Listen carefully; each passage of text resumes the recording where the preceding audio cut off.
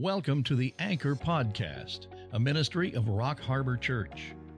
We want to help you grow in your walk with the Lord by an in-depth study of the Word of God. So grab your Bible and let's set a course for spiritual maturity. Here's Pastor Brandon with today's message. With all that's going on in the world, I thought it was best once we finished 2 Samuel that we would jump into the New Testament and study the book of Revelation. I think we're living in the last days. I shouldn't say I think. We know we are living in the last days according to the Messiah. The sign has been given for the last days with the world wars that he predicted to be the sign of the last days. What we've seen so far is that there's been a convergence of things happening all over the planet that are coming to a head. The table is setting, so to speak. Things are in place for things to go down, whether that's a one-world government, a one-world currency, Israel in the Middle East, and Russia and Iran alliance, and the apostasy that we see happen in the world. All of these pieces or slices of the pie that talk about prophecy are converging into one. And that's why I think if we study the book of Revelation, which we're going to do, you're going to see how that table is getting set. Now, it's interesting that Daniel said in chapter 12, he was told to shut up the words that he had seen and heard and seal the book until the time of the end. Then he stated, many shall run to and fro, and the knowledge shall increase. And that was a prediction that he was to seal up what he had seen, and then eventually it would come to light in the end times, in the last days. And the idea would be that knowledge shall increase. And it's talking about intellectual knowledge about science or math or anything like that. What it's talking about, it's the knowledge. It's the knowledge he was told to seal up. Because when he made predictions, and a lot of the prophets made predictions, they had a fuzzy idea about what was going to happen. The idea that Daniel is giving is that the generation that lives closest to the fulfillment of prophecy understands it the best. And he says many will run to and fro. The idea is many will go and try to figure this out in the last days, and the knowledge shall increase. And that's exactly what we've seen the last 100 years, or even the last 50 years. We have a better understanding of prophecy because we live closest to that generation of it being fulfilled. And therefore, you and I are starting to put details to things and seeing how the table is being set. If you and I would have lived 500 years ago, you would have had a general idea, but it would have been real vague to you. But right now, it's easy to see how someone could control the finances of the whole world. You could easily see how someone could put a mark on every person. The technology is there. You see all these things that generations past could not see. And that's what Daniel predicted, and that's what we're seeing. So therefore, the book of Revelation is the appropriate book to study right now in our day and time. And it's intended to be understood. It's intended to be comprehended. And it's intended to be studied. But let me give you some preliminaries before we study the book of Revelation. Let me give you a little dirty secret that's happening. As you know, and I think I've said it before, 29% of the Bible, nearly 30% of the Bible is biblical prophecy, pointing to the future. And yet today, it is being ignored completely by the majority of churches. In fact, some people estimate nearly 70% of the churches will not talk on prophecy whatsoever. How do you miss almost 30% of the Bible? How do you cherry pick your way through that? And interesting things are happening that we talk about this convergence of prophecy, and a lot of things are happening, and yet the church is in the biggest state of apathy and ignorance concerning it. Ask the average Christian on the street what they understand about prophecy. They know zero. They know zero, unless they're at a church that teaches prophecy. And we try to make sure that you're up on things, current events and stuff like that for prophecy reasons. But let me tell you the dirty little secret before we get in, so you understand fully what's happening to the church in America. Here's the dirty little secret, and these are the preliminaries. There's several reasons why prophecy is being ignored by the pastors in churches in America. And around the world, I should say. The first thing is, the pastor is purposely cherry-picking through the scriptures to avoid prophecy. Why? Well, I can tell you this. Prophecy thins out the crowds. It scares people. Those who are not prepared for it, it scares them. It should. If you're not a believer, it should scare you. You should be scared of the judgment of God. It's not popular with people, especially the millennials, so we don't want to frighten them. Or they'll say, we don't want to depress people. We don't want to bore them with this. It's all gloom and doom. We want to give them a version of a sanitized world, like Joel Osteen, like we're living in a bubble and nothing's happening. That's one of the issues. The other thing is, it could be the pastor's ignorant. I hate to say this, but here's a dirty little secret. Plenty of guys go to seminary and graduate and know nothing of prophecy whatsoever. You know why? They're not required to take prophecy. They skip right through it. So a guy spends all kinds of money going through seminary and comes out, and the average layman can outdo him on prophecy. How does that happen? It's all over the seminaries, by the way. So you have untrained pastors in the pulpit that are completely ignorant of this. Dr. Howard Hendricks said this, you cannot impart what you do not possess. The majority of churches that don't teach prophecy is because the pastor doesn't know it. He's ignorant of it. He's never developed that area of theology. He's never spent any time studying, nor is he going to, by the way. And that church, that congregation will remain in the dark about it. The other dirty little secret, I hate to tell you this, but a lot of pastors in this profession are lazy. They're just flat out lazy. You know why? They don't want to put in the time to study. They don't want to put in the 15 to 20 hours per week it takes for a sermon. I'm sorry, but that's the truth. And as you know, in every profession, there are doctors that are good and there are doctors that are bad. There are good teachers and then there's bad teachers. There's good professors and there's bad professors. And every profession's got them, right? In my profession, the badness is because of laziness. They don't study. Part of my week, in fact, the majority of my week is spent studying to prepare for things. 15 to 20 hours at least for every sermon. They don't want to put in that time. So they're not going to know it. The other thing is this. The dirty little secret is pastors throw out the baby with the bathwater. They don't want to be criticized for being a charlatan or a zealot because they don't want to be lumped in with the Harold Campings of the world who made false predictions and put date settings out. They don't want to be lumped in with John Hagee's 4 blood moons or Jonathan Cahn's harbinger. They don't want to be lumped into that. So you know what they do? They throw the baby out with the bathwater. I already know there's a lot of charlatans out there. I know there's a bunch of junk out there. But that shouldn't keep me from teaching prophecy. I'll teach it in a conservative manner, and I'm not going to date set and get out there on crazy things and crazy signs. Even now you have people going crazy on their internet thinking in September something's major going to happen. There's going to be a sign in the heaven and this and that. And it's like, that's nonsense. It's crazy. And these pastors don't want to be lumped into that. Well, that's just throwing the baby out with the bathwater. It's wrong. The other thing, I hate to tell you this, a lot of pastors want to be liked. So what they preach is they preach fluffy things, motivational things, emotional things, self-help, feel-good things. You're all right, I'm all right, let's go have lunch kind of mentality. They want to make friends with everybody.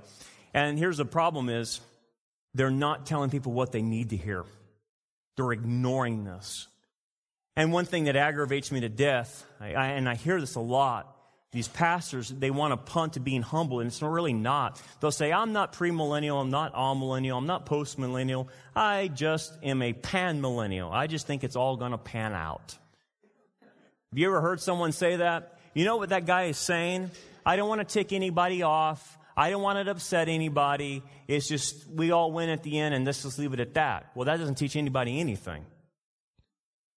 And then the other dirty secret is the pastor knows the prophecy, and he has a divergent view that's a little weird, and he doesn't want to tell it to his congregation because he knows the congregation differs with him.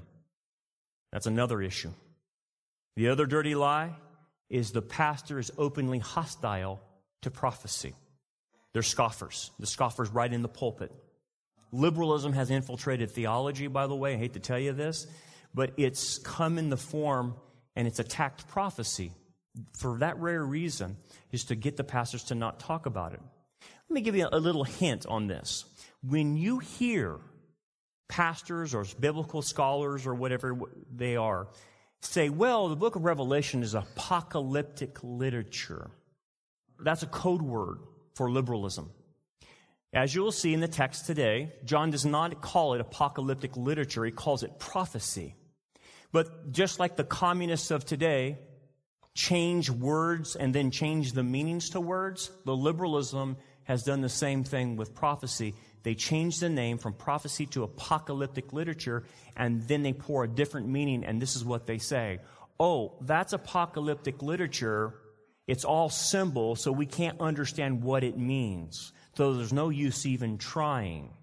It's kind of similar what communists do with changing the names of morality, right? God says homosexuality is wrong. What does communism or Marxism do? It changes the name, saying, no, it's an alternative lifestyle, and then pours a different meaning into it. Not only have they done that in politics, but they've done that in the Bible, in the liberalism. It's the same tactic. Change the meaning of the name and then pour a different meaning into it. So anytime you hear apocalyptic literature, that's a liberal talking. They don't want to discuss it, and they just chuck it away and say, we just can't understand it. So all of this to say, what's happened? Well, when you have pastors avoiding, pastors scoffing, or being ignorant, or whatever I've named, what happens is when you don't teach prophecy, the church goes to sleep. That's what happens. That's why churches are so apathetic and indifferent towards what's going on in the world. They act like they live in a bubble with their lives. They're just focused in on their own little lives, and they don't see the bigger picture and what God's doing in the whole world. And basically, when you become myopic, you become spiritually blind, and you go to sleep spiritually. We have a lot of Christians in America that are walking zombies. They have no idea what's happening. They are clueless, ignorant, and they don't care. Their head is buried in the sand, and they're asleep. We don't want to be that way. We don't want to be asleep, because the admonition from our Lord was, watch, therefore, for you do not know the day or hour. Watch is constantly being told to us to watch. So we want to watch because it has several implications. So let's begin as we go into our first principle in the book of Revelation. The first principle is this, and it's in your outline. We must understand that once the day of fulfillment comes, that John is talking about, when these things will happen, there will be no delay in its execution. It's not going to be long periods of time. It's going to happen very rapidly. But let's explore the text as we start in, and let's unpack it for a little bit. Verse 1, the revelation of Jesus Christ. Let's just stop right there and unpack it. The revelation means the apocalypsis, the disclosure, that there was something hidden that wasn't told in the rest of the Bible. This is the one book that reveals more that was not explained before. So something that was hidden is going to be revealed now, a disclosure, an unsealing of something. And he says it's of Jesus Christ, and we'll talk about that. It could be, the way the Greek is worded, it could be of who Jesus is, more of who he is, and I think it is that, and it's also of the events, that he's describing events that the Father told him about. And he says, which God gave him. The idea of God the Father gave this to Jesus to pass on to John. And it's going to go from God the Father to Jesus to an angel to John. And the idea of this is authority. That what John is about to receive comes directly from God the Father, and it has divine authority attached to this. And this is extremely important, of the authority. Because today, as you can see, and throughout history, this authority has been challenged by people outside the church and in the church about what John is saying. A lot of believers, believe it or not, do not believe that John is giving what is accurately from the Father. Yes, in a lot of the literature, and a lot of the liberal books, they think John was simply dreaming things up, that he wasn't really clear on things, and he was fuzzy, and we can't make any heads or tails out of it. That's really what it comes to. It's almost like, and I think I'm right on this, that God anticipates that this book is going to get a pushback from people. And so John, right out of the point, is saying this comes from God the Father and has authority through Jesus Christ. And what is the purpose? To show his servants. Now, the word servant is doulos. It's a special kind of believer. Okay, and I want you to note this. A doulos is a special kind of believer. It's a special kind of servant. Not all believers are douloses. Now, what do you mean by this? A servant, a doulos, in those days, and even in the Old Testament days, was a servant who had been set free by his master and decided to stay with his master because of the love for his master. Even though he was set free, he stayed with his master and served his master as a doulos. And what they would do is take that servant, and then they would go to the temple, and they would pierce his ear and make a hole in it at the temple, and it signified he was a doulos with a hole in his earlobe. And that's what he's saying to his servants, the douloses, those who love him, not simply serve him out of duty, but those who really love Jesus, who are paying attention to him, doing what he wants them to do, obeying. That's the kind of people he's talking to. Because I can tell you right now, if believers don't obey the Lord and they have their head buried in the sand, they will not listen to the book of Revelation. And they will not do the things written in it as it's commanded. So it makes a distinction in there. Remember, not all believers are mature. Not all believers are sold out for Christ. Not all believers follow very closely. Some follow very far away. Yes, they got their fire insurance, but they're not about to get too close to Messiah because of the demands he makes on them. But a doulos is one who follows him very closely. He says, the things which must shortly take place. Let's unpack that a little bit. The things, these are future events about himself, the second coming, and all the events and judgments tied to this that was not talked about in the Old Testament. And then he says, which must shortly take place. Let's unpack what he means by that. It does not mean soon or immediately. And it doesn't mean that it's imminent. That's not what it's saying. It's basically saying, the way you can interpret it is when the day comes, there will be no delay in its execution. The idea is the execution of it will happen very rapidly. Now, what do you mean? Well, it takes 7 years for it to happen. 7 lunar years, that's a 360-day year, 7 years, to finish this judgment. It's very quick. And as you see, when we get into the book of Revelation, things, once they start happening very quickly, real quick. And no one's able to catch their breath. It's boom, boom, boom, boom, boom, boom, boom, boom, boom, boom. One judgment piled on another, and it continues to build very rapidly. That's the idea here. Jesus kind of explained this a little bit in talking about birth pains. He said this in Matthew 24 in the Olivet Discourse. All of these are the beginning of sorrows or birth pains. And he equated the rapidity of it to birth pains. So once they start, they get more frequent and they get more intense. And that's the idea. I remember I was listening to a lecture by one of the professors I had in seminary, and they had flown John Walvoord in to teach us at Liberty for eschatology. And they asked Dr. Walvoord, who is the kind of the prince of prophecy, been one of the big guys at Dallas Theological Seminary in prophecy, studied the prophecy 40, 50 years. And I remember in class, they asked him, Dr. Walvoord, has anything surprised you?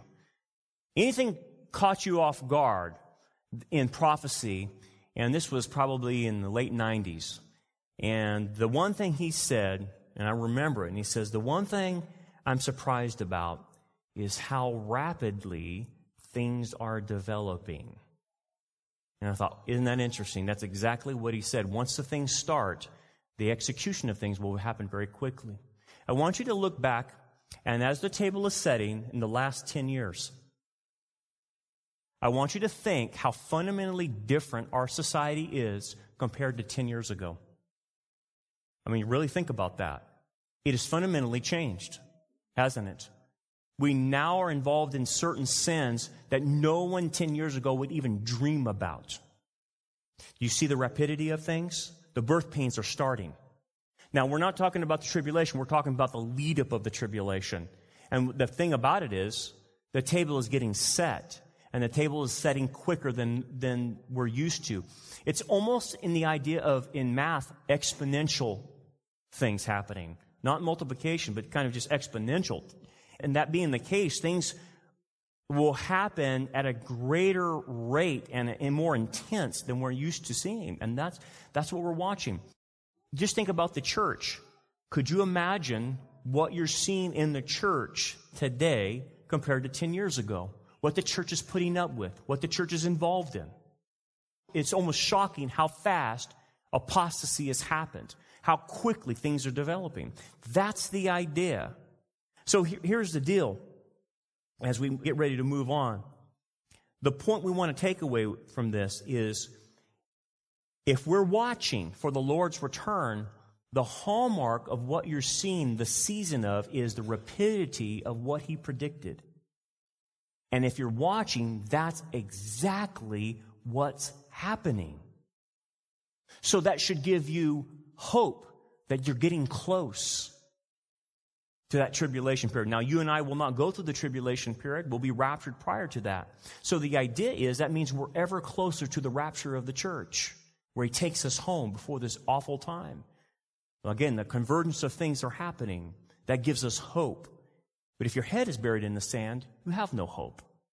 Let's go to point number 2. If we continue to read, to hear, and obey this particular book, then we will receive a blessing or reward. This is the only book of the Bible that it says that if you do it, listen to it, obey it, you get a special blessing. I'll explain the blessing in just a little bit, but let's unpack this a little bit. Verse 1 again, and he goes, and He sent and signified it. Now, I want you to underline that word signify. What it means is He's given a sign for His word. This is a very Jewish concept. Us as Gentiles really don't understand this. But what He is saying is He sent and He's doing it through signs. Signs. Jews look for signs. This is a very Jewish book. In fact, this is the Jewish manual of how to survive the tribulation.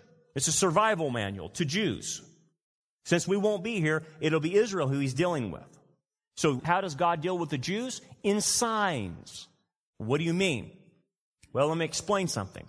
There are 404 verses in the book of Revelation. 278 of them are allusions to the Old Testament, and they're dealing with signs. Now, here's the thing. I think one of the blessings that we receive from God in studying the book of Revelation is because it incorporates our understanding of the Old Testament. In order to understand the book of Revelation, you have to understand the 39 books of the Old Testament, because there's so many allusions to it. So it'll give visions and signs that, if you know your Old Testament, will point back to those issues. And you have to know that. Otherwise, you'll foul the thing up. And so the issues of signs are allusions to the Old Testament. And then when John gives other signs, other visions, and they don't have an Old Testament attachment to, he then will explain what the symbol is. So in that sense, if you know your Old Testament and you listen to what John explains the signs as, the book of Revelation is very easy to comprehend. It is not a bunch of gobbledygook that you can't make sense of. It is all explained either by John or the Old Testament. So the basis of the hermeneutic that you have to understand in studying the book of Revelation is you must know the Old Testament. But there's some issues out there. And I have to warn you of these issues. There are people who do not take the book of Revelation in a literal sense. They go into the visions and they go into the symbols and they make it up whatever they want to do it. So this is called the non-literal approach, the allegorical approach, the book of Revelation, or a historical approach, or even a preterist approach. And I don't want to get too technical, but here's the deal. If you take the book of Revelation as all symbols and then pour your own meanings into it, you can make it say anything you want it to say. And that's exactly what happened in history. When the Alexandrian school got its hands on the book of Revelation, the Alexandrian school was in Alexandria in Egypt, and it was liberal. It got influenced by Greek thought, Neoplatonism, and dualism. And hence, the people of that school, I'll mention them later on, allegorized the text, and Augustine became the champion of that, and he set in motion the Catholic version of interpreting the book of Revelation that lasted hundreds and hundreds of years until after the Protestant Reformation happened, and the Anabaptists broke out, and the Plymouth Brethren broke out, and finally started interpreting the book of Revelation in a literal sense, and went back to how the original disciples of the disciples interpreted the book of Revelation. And so what they did is they allegorized things, or they made it symbolic of church history. I'll give you an example in the historical approach. This came from the reformers like Luther. And the issue became, they started interpreting the book of Revelation as all historical, that it was a history book of the church. Do you know why they did that? Because Luther was calling the Pope at that time the Antichrist. So he came up with his own system, allegorized the text, and said the Pope is the Antichrist. And you know how the Catholic Church fought back? They came up with a view called preterism. They said, you can't call the Pope the Antichrist. Everything happened before 70 A.D. So a Jesuit priest, Alcazar, responded to Luther's attack on the Pope with preterism. So all these non-literal approaches, all these allegorical approaches came in reaction to other people fighting in the church. And none of them were true. They all went away from the literalness of the Scriptures. Now, where do we get the precedent of taking prophecy in a literal manner? Where do we get that hermeneutic? Well, you get it from the Old Testament. It's real simple. The precedent is set in the Old Testament. And let me take you back to Genesis. We get our first understanding of biblical interpretation from Moses. Who wrote the first 5 books of the Old Testament? Moses. In the book of Genesis, Moses will give something like 12 prophecies that are contained within the book of Genesis, that come to fruition within the time frame of the book of Genesis. That spans thousands of years, but they do come true within Genesis. And what Moses does is he shows you how to properly interpret Scripture, especially prophecy. And in those 12 prophecies that come true in the book of Genesis, all of them come true literally. Literally. So the precedent is set by Moses. This is how you interpret prophecy. And that precedent is set throughout the entire Old Testament. Things are literally fulfilled. And then by the time we get to Messiah, think about the Messiah's coming. Think about this. 109 prophecies came true in the life of Messiah in his first coming. In his ministry, 109 prophecies. And all 109 came literally true. Born in Bethlehem. Crucified between 2 thieves. All that Messiah fulfilled was literal. Why in the world would we think about prophecies about the second coming would come true any other way than literal? So you see, my friends, the precedent has been set with Moses, the Old Testament, even Messiah. And then, if you go to church history, the early disciples of the disciples, the followers of John and Peter and those guys, when you look at those writings of those early church fathers, they believed in literalism. And you know what they called it?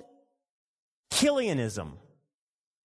Okay? Which meant that they took the prophecies as future and literal. Today we call that futurism. You and I would be considered a futurist. But if we live as a disciple of John, we have been called a Killianist. We believed in a future and it was literal. That was the most sense. So here's the rule, guys, as we study the book of Revelation. When the plain sense makes sense, seek no other sense, lest you end up with nonsense. That's the rule. And it's a good rule. Let me repeat it. When the plain sense makes sense, do not look for any other sense, lest you end up with nonsense. So these people like today, they're telling you on the internet in September, there's going to be a sign in the heaven. They said, astrological sign of Virgo is going to have the sun and the moon above them, and the moon's going to be under her feet in the sky, and that means a sign is happening. It's Revelation 12. And it's like, you fools. That's not what Revelation 12 is talking about. The woman with 12 stars and the sun and the moon is Israel. That's what it refers to. It refers to Joseph's dream. But you see, if you don't know the Old Testament context, you'll take that and go crazy with it. And they're saying, oh, look at the stars. There's going to be a big sign in the sky. Or just like, remember the blood moons that came out. If you would have read the book of Joel and Revelation, the blood moons only occur within the tribulation. Don't occur before. If the blood moon's happening now, you'd be in the tribulation. That's a problem. I don't want to be here for that. But yet, people do it, and they sell books. It's crazy. They won't take it in a literal sense. Now, let's go back to the text. He says, he sent it by his angel. We don't know what angel this is. It could be Gabriel. To his servant John. Okay, notice how John's not even called the apostle. He's simply called the doulos John, who bore witness, and this is important, to the word of God, to the testimony of Jesus Christ, to all things that he saw. So he heard the word of God, he heard the testimony of Jesus, and he saw things, and all of them are equated to the word of God, okay? Now again, it's almost as if John's anticipating something. He is anticipating that somebody's going to claim, in fact, many people will claim, that he's not speaking for God. He's given a threefold response. What I'm about to tell you, is coming directly from God. It's not human speculation. It's not me having a dream. It's not mere religious reflection. It's coming from God. And thus, you must make a decision about what I am saying.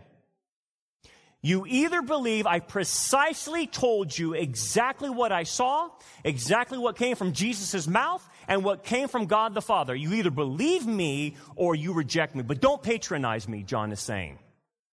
Don't say I'm sincere but mistaken. Don't say I tried to tie the close events of my life to what I was seeing. Don't patronize me, is what John is saying. You know why I'm saying that? Because scholars patronize John. They say he was wrong. He was wrong about saying things were imminent. That they say that John didn't understand things. That he was dreaming it all up. Can you imagine that? But see, John anticipates that. And he says, you have a choice. Either I'm telling you the truth or I'm lying about what I saw. And you must make a decision. And I can tell you this. Unfortunately, a lot of the church thinks the book of Revelation is nonsense. Yeah, dead serious. Even Christians believe this. I'll show you in history how this happened. Verse 3, here's the blessing. Blessed is he, it's one of the 7 Beatitudes in the book, who reads. It's the idea of reading it in a public congregation, just like we're doing. We're reading it right now. That's what they would do in the early church. They would read the book of Revelation. Because no one had Bibles at that point in time. So the pastor had to get up there and read it, and people had to listen very intently because they didn't have it in front of them. Who reads, and those, plural, talking about the congregation, who hears the words of the prophecy. So blessed is the church who preaches on this, and his congregation listens. You will receive a blessing for that. We'll explain that in a little bit. But because, like I said, 70% of the churches are not doing this anymore. And then he says, who hears the words of this prophecy? Look at the word, prophecy. Does he call it apocalyptic literature? No, he does not. He says it's prophecy, anticipating the accusation from liberals that it's apocalyptic literature. And keeps or observes, and there's obedience required in the book of Revelation, those things which are written in it. So you have to read it, you have to hear it, and then you have to obey it. And that, my friends, will give you the blessing that he's offering by doing it. Now, here's the question. Why this book, of the 66 books in the whole Bible, does this have a blessing attached to those who hear it, read it, and obey it. Let me explain some church history to you.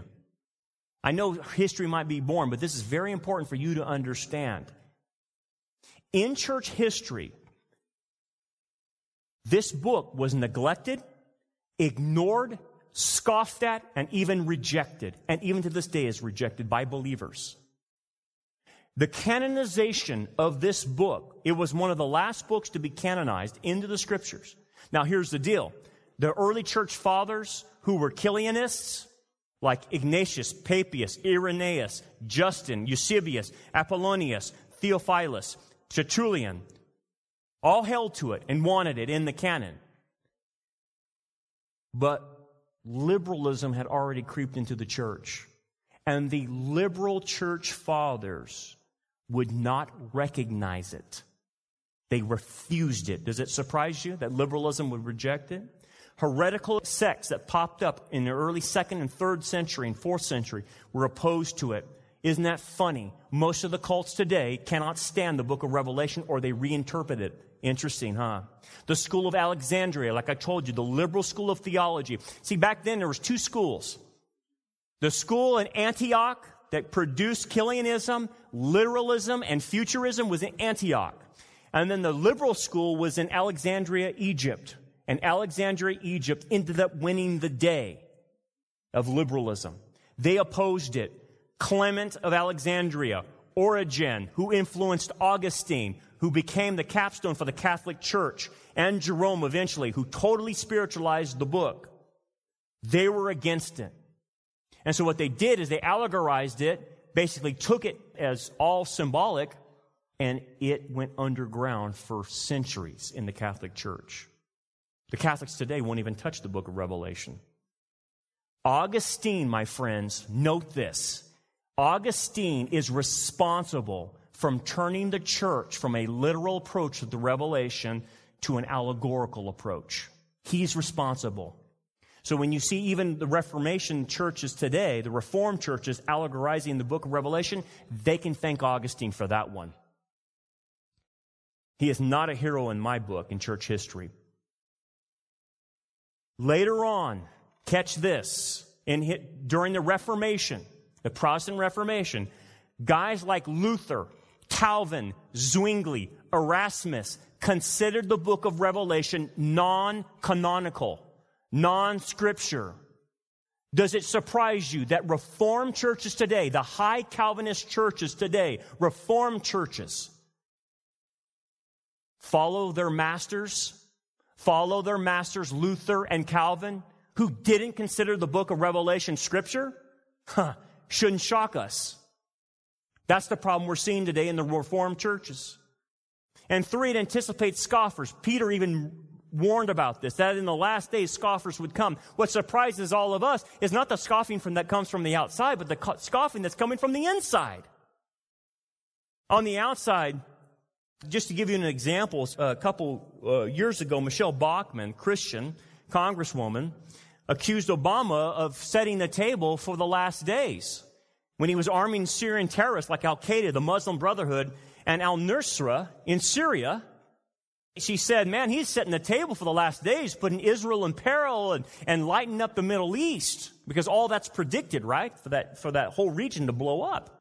She got accused of she's accusing Obama of ushering the last days. And she didn't say that, but she was saying, you're setting the table. You're helping this situation out.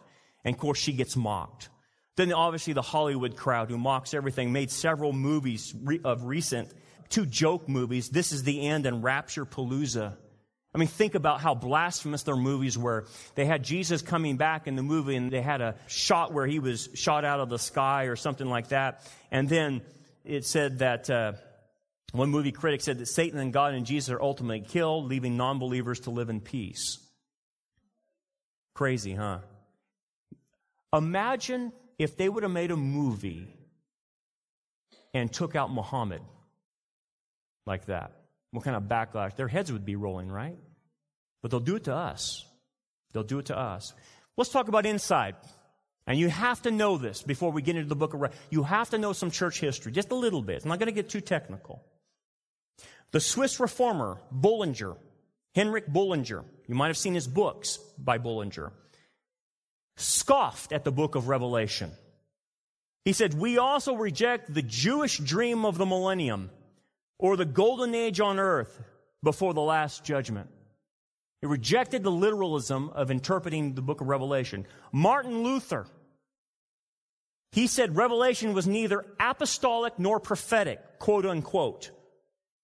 And because of its overuse of visions and symbols, Christ was neither taught nor accepted in this book. Luther was offended by the book of Revelation, it says.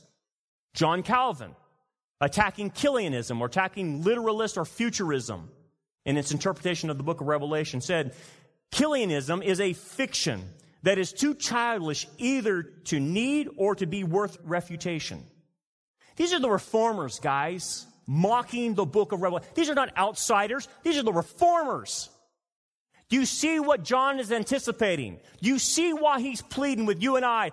What I'm seeing is coming from God. Don't reject what I'm saying.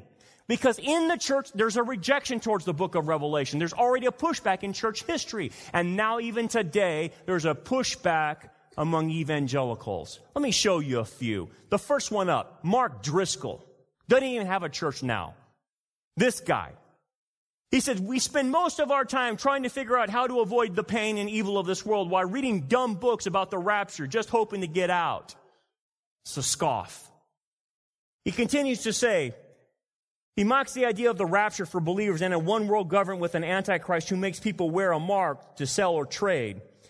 He adds that this kind of end-time mission is not the message from Jesus, but rather one concocted from a cunning serpent. He just accused you and I of listening to the devil, and the information in the book of Revelation is from the devil, not from John. You see what I'm talking about? He mocks an imminent rapture. He claims that the rapture doctrine is evidence of a sickness in American Christians and mocks those who have a goal of leaving this trailer park of a planet before God's tornado touches down on all sinners. He falsely calls dispensationalists, or those who take it literally, nutty Christian end-time prophecies Kaczynskis, like Ted Kaczynski. He states, we are not eschatologically classic dispensationalists and believe that this is divisive and dogmatic, which surrounds the second coming, and these are unprofitable speculations because the time and exact details of his return are unclear to us. You see how he said unclear to us? They're not unclear. Next one. This comes from a movie, With God on Our Side. It's by Mark Tully, Institute for Religion and Democracy.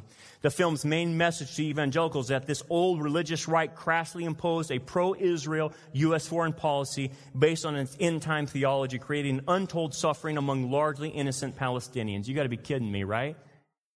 We're the cause of having the Palestinians suffer?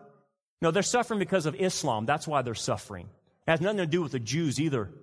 But if the Bible in the book of Revelation, you'll clearly see it's very pro-Israel. It's all about Israel.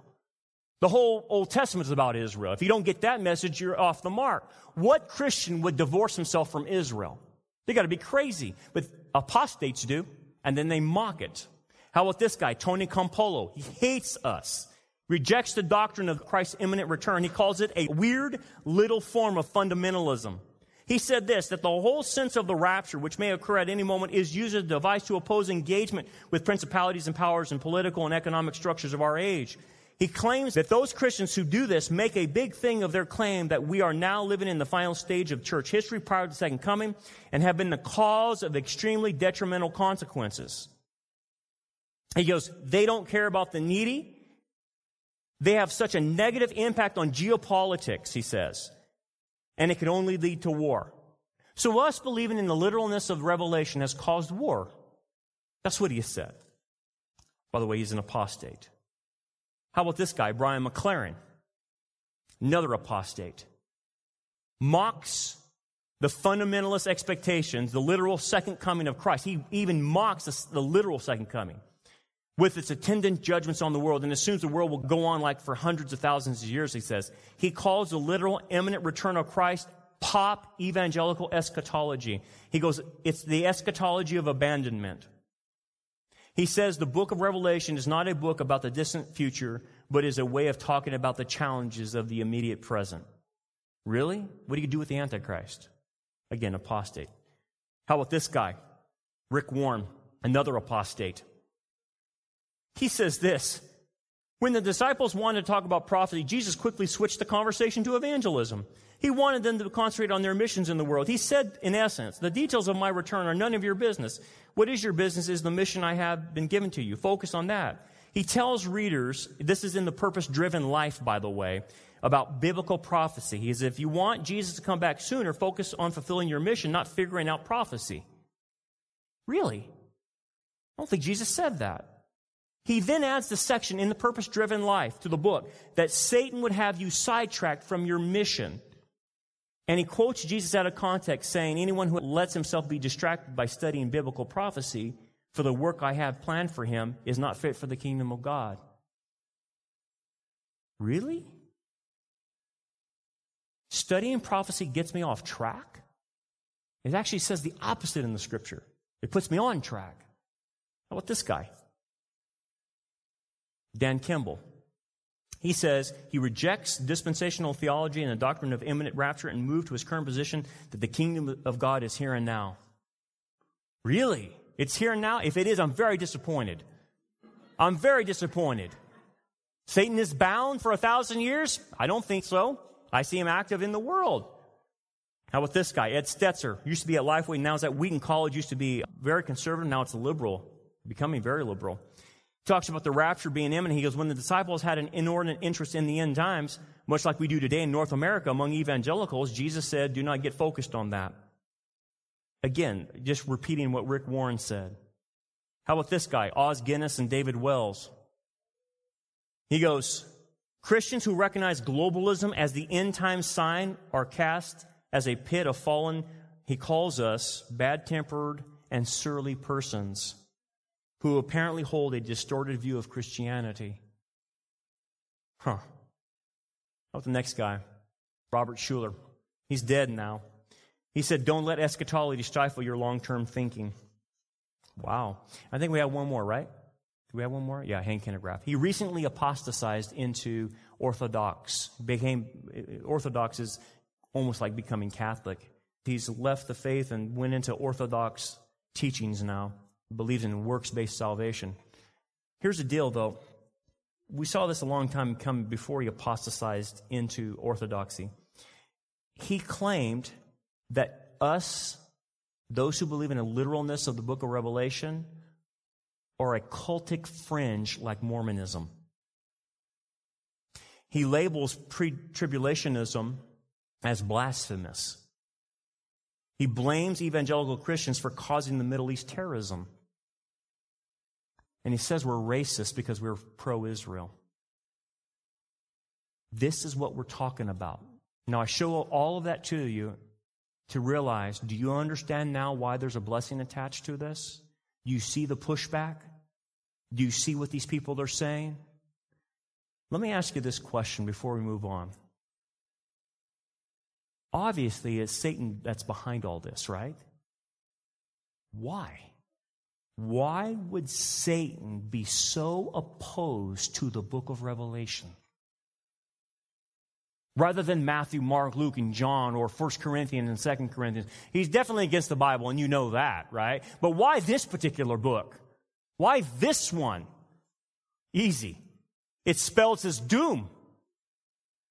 It tells you and I how he's defeated, how the Antichrist, his son, is defeated, and how Satan is thrown into the lake of fire eventually. It spells his doom. It's the only book of the Bible that spells out how he's executed in that sense, so to speak. Now, he can't die, but he's going to be confined to the lake of fire eventually. He's confined for 1,000 years and is demonic. So, obviously, he doesn't want anyone knowing this. But also, what does the book of Revelation do for the believer? It gives us hope that evil will be destroyed. And believe it or not, the book of Revelation, when used right, causes salvation in people. You know why? It scares them, and rightfully so. It scared me into salvation. That's how I got saved. I got saved by listening to Dr. David Jeremiah preach through the book of Revelation. After several weeks of listening to it, and you get to Revelation 13, as an unbeliever at 19, I got scared to death. I do not want to go into the tribulation. I do not want to go to hell. But what was coming on this earth frightened me, and I got frightened into salvation. You better believe it's effective. Of course, he doesn't want it preached. Prophecy causes an urgency in evangelism. That's why he doesn't want it. It gives a believer hope. It encourages evangelism. And it shows believers what's going on in the last days so they know how to effectively live their lives and make wise decisions and even know how to pray. Now, what is this blessing you're talking about, Brandon? What is this blessing? If you read, hear, and obey the book of Revelation, you've got to do all three, you will receive a blessing. Okay, what does it do? Okay, by doing these things and studying the book, what it does is it has temporary blessings for you and eternal blessings. The temporary blessings is that you will be watchful and you will be alert. That's what Jesus said he wanted us to be. Watch, therefore, he kept saying. What does that mean?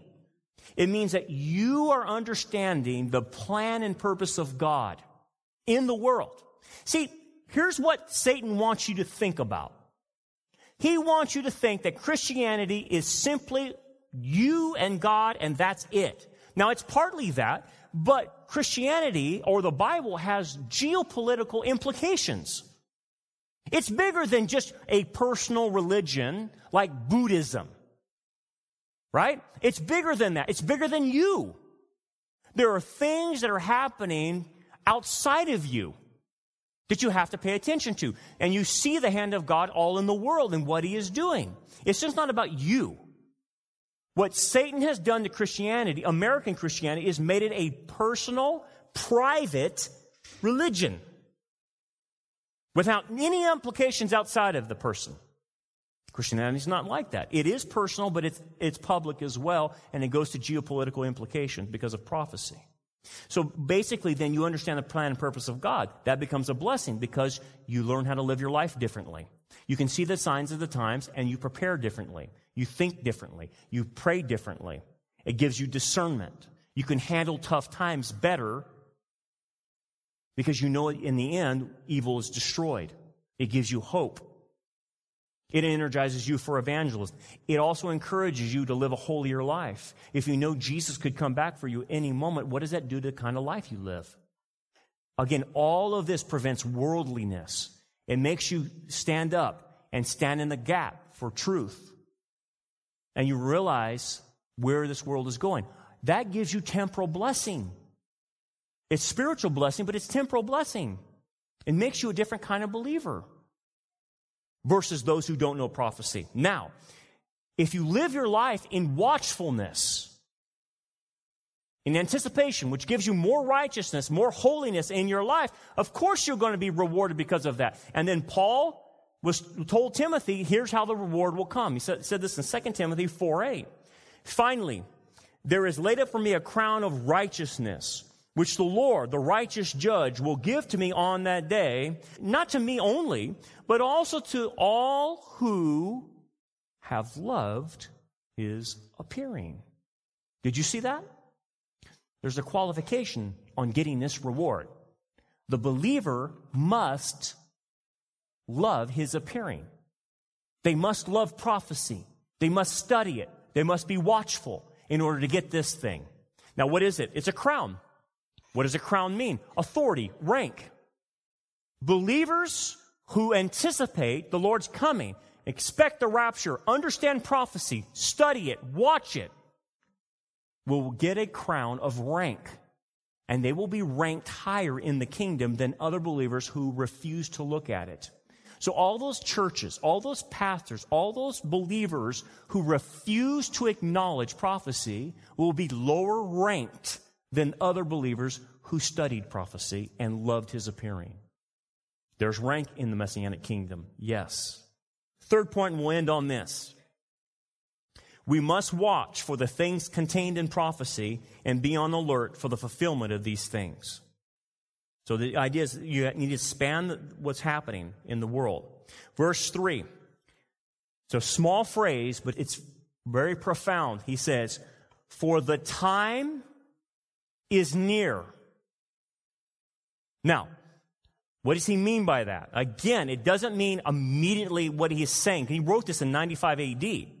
What he is saying for the time, it's a different word in the Greek. It's kairos. It has to do with a season, an era.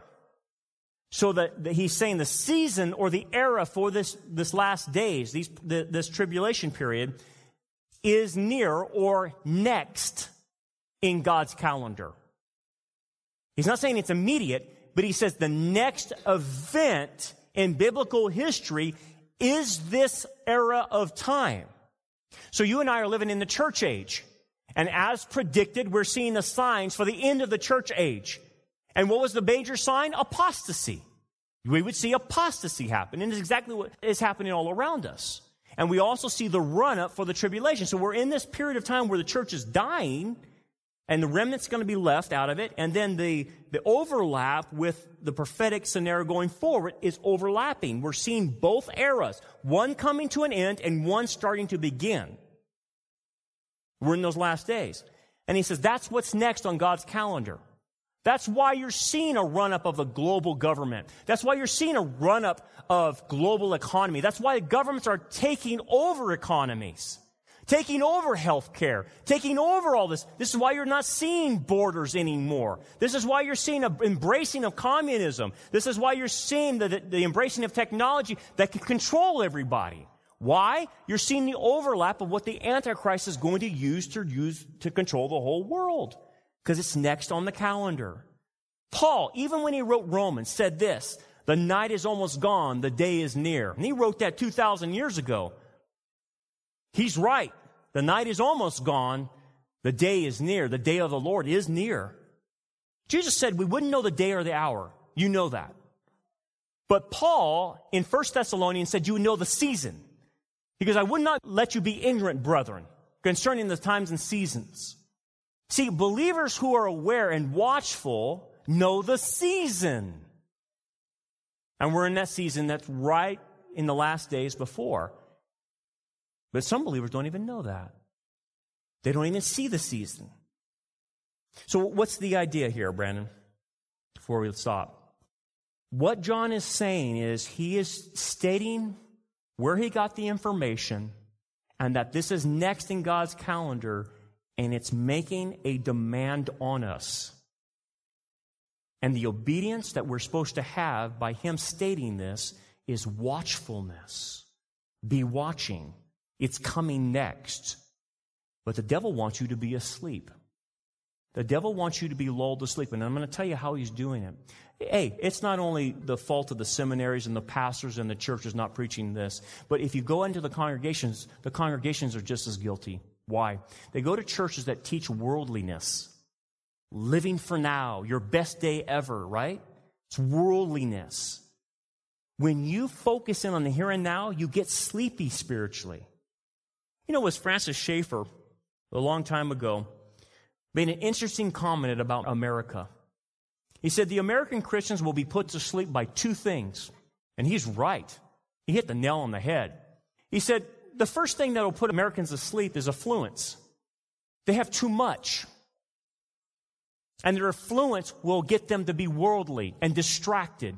It's funny, because that's what missionaries pray for us in America. When I talk to missionaries that are in other countries, they say, man, I'm praying for you, Brand. Why? Because we know the temptation of worldliness in America, and it's all over the place. It puts people to sleep because you're focusing on the here and now, what I'm having. Second thing is personal peace. He kind of explained it this way. If you can give a believer some quietness in his life, no disruptions, they go to work, nothing really happens at work, they go home, they sit there and watch the tube or whatever, and they zone out. They become zombies. They check out. If you got a person like that, Satan's got him because they're not watching. As long as he can sit there and watch TV and not be bothered day in and day out, nothing disruptive in his life, they'll go to sleep. Affluence and personal peace, that's what he was talking about, will put people to sleep. And that is exactly what's happened in America. Because, guys, think about the Laodicean church, which we will study. The indifferent church. What did they have? Affluence and personal peace. and they were asleep. And in fact, Jesus said, I'm about to vomit you out of my mouth. Watch, therefore, you do not know the day or the hour. Do you remember playing the game, hide and go seek, when you were little kids?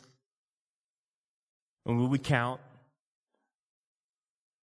1 Mississippi, 2 Mississippi, 3 Mississippi. Count slower. I need more time to hide. 4 Mississippi, 5 Mississippi, 6 Mississippi, whatever. Get to 10. Ready or not, here I come. The countdown has started. That's what John is saying. I don't know where we're at in the count, but I can tell you this, the last days have started because of the world wars Jesus predicted. And they did happen in World War I and continued in World War II. The sign has been given for the last days to start. We don't know how long we have, but they have started. I'll talk more about that when we get into it a little bit later. Where is Jesus on the count? 5 Mississippi? 10 Mississippi? How close are we? Because one day he's going to say, in the near future, ready or not, here I come. I hope you're ready. Thanks for downloading the Anchor Podcast. We hope this study was a blessing to you. Support for this podcast comes from your generous gifts and donations. For more information about our ministry, we invite you to check out our website, rockharborchurch.net. Also, check out our YouTube channel, Rock Harbor Church Prophecy Update, where we focus on signs of the times and present a wide range of sermons and discipleship lessons. So until next time, keep looking up, for our redemption draws near.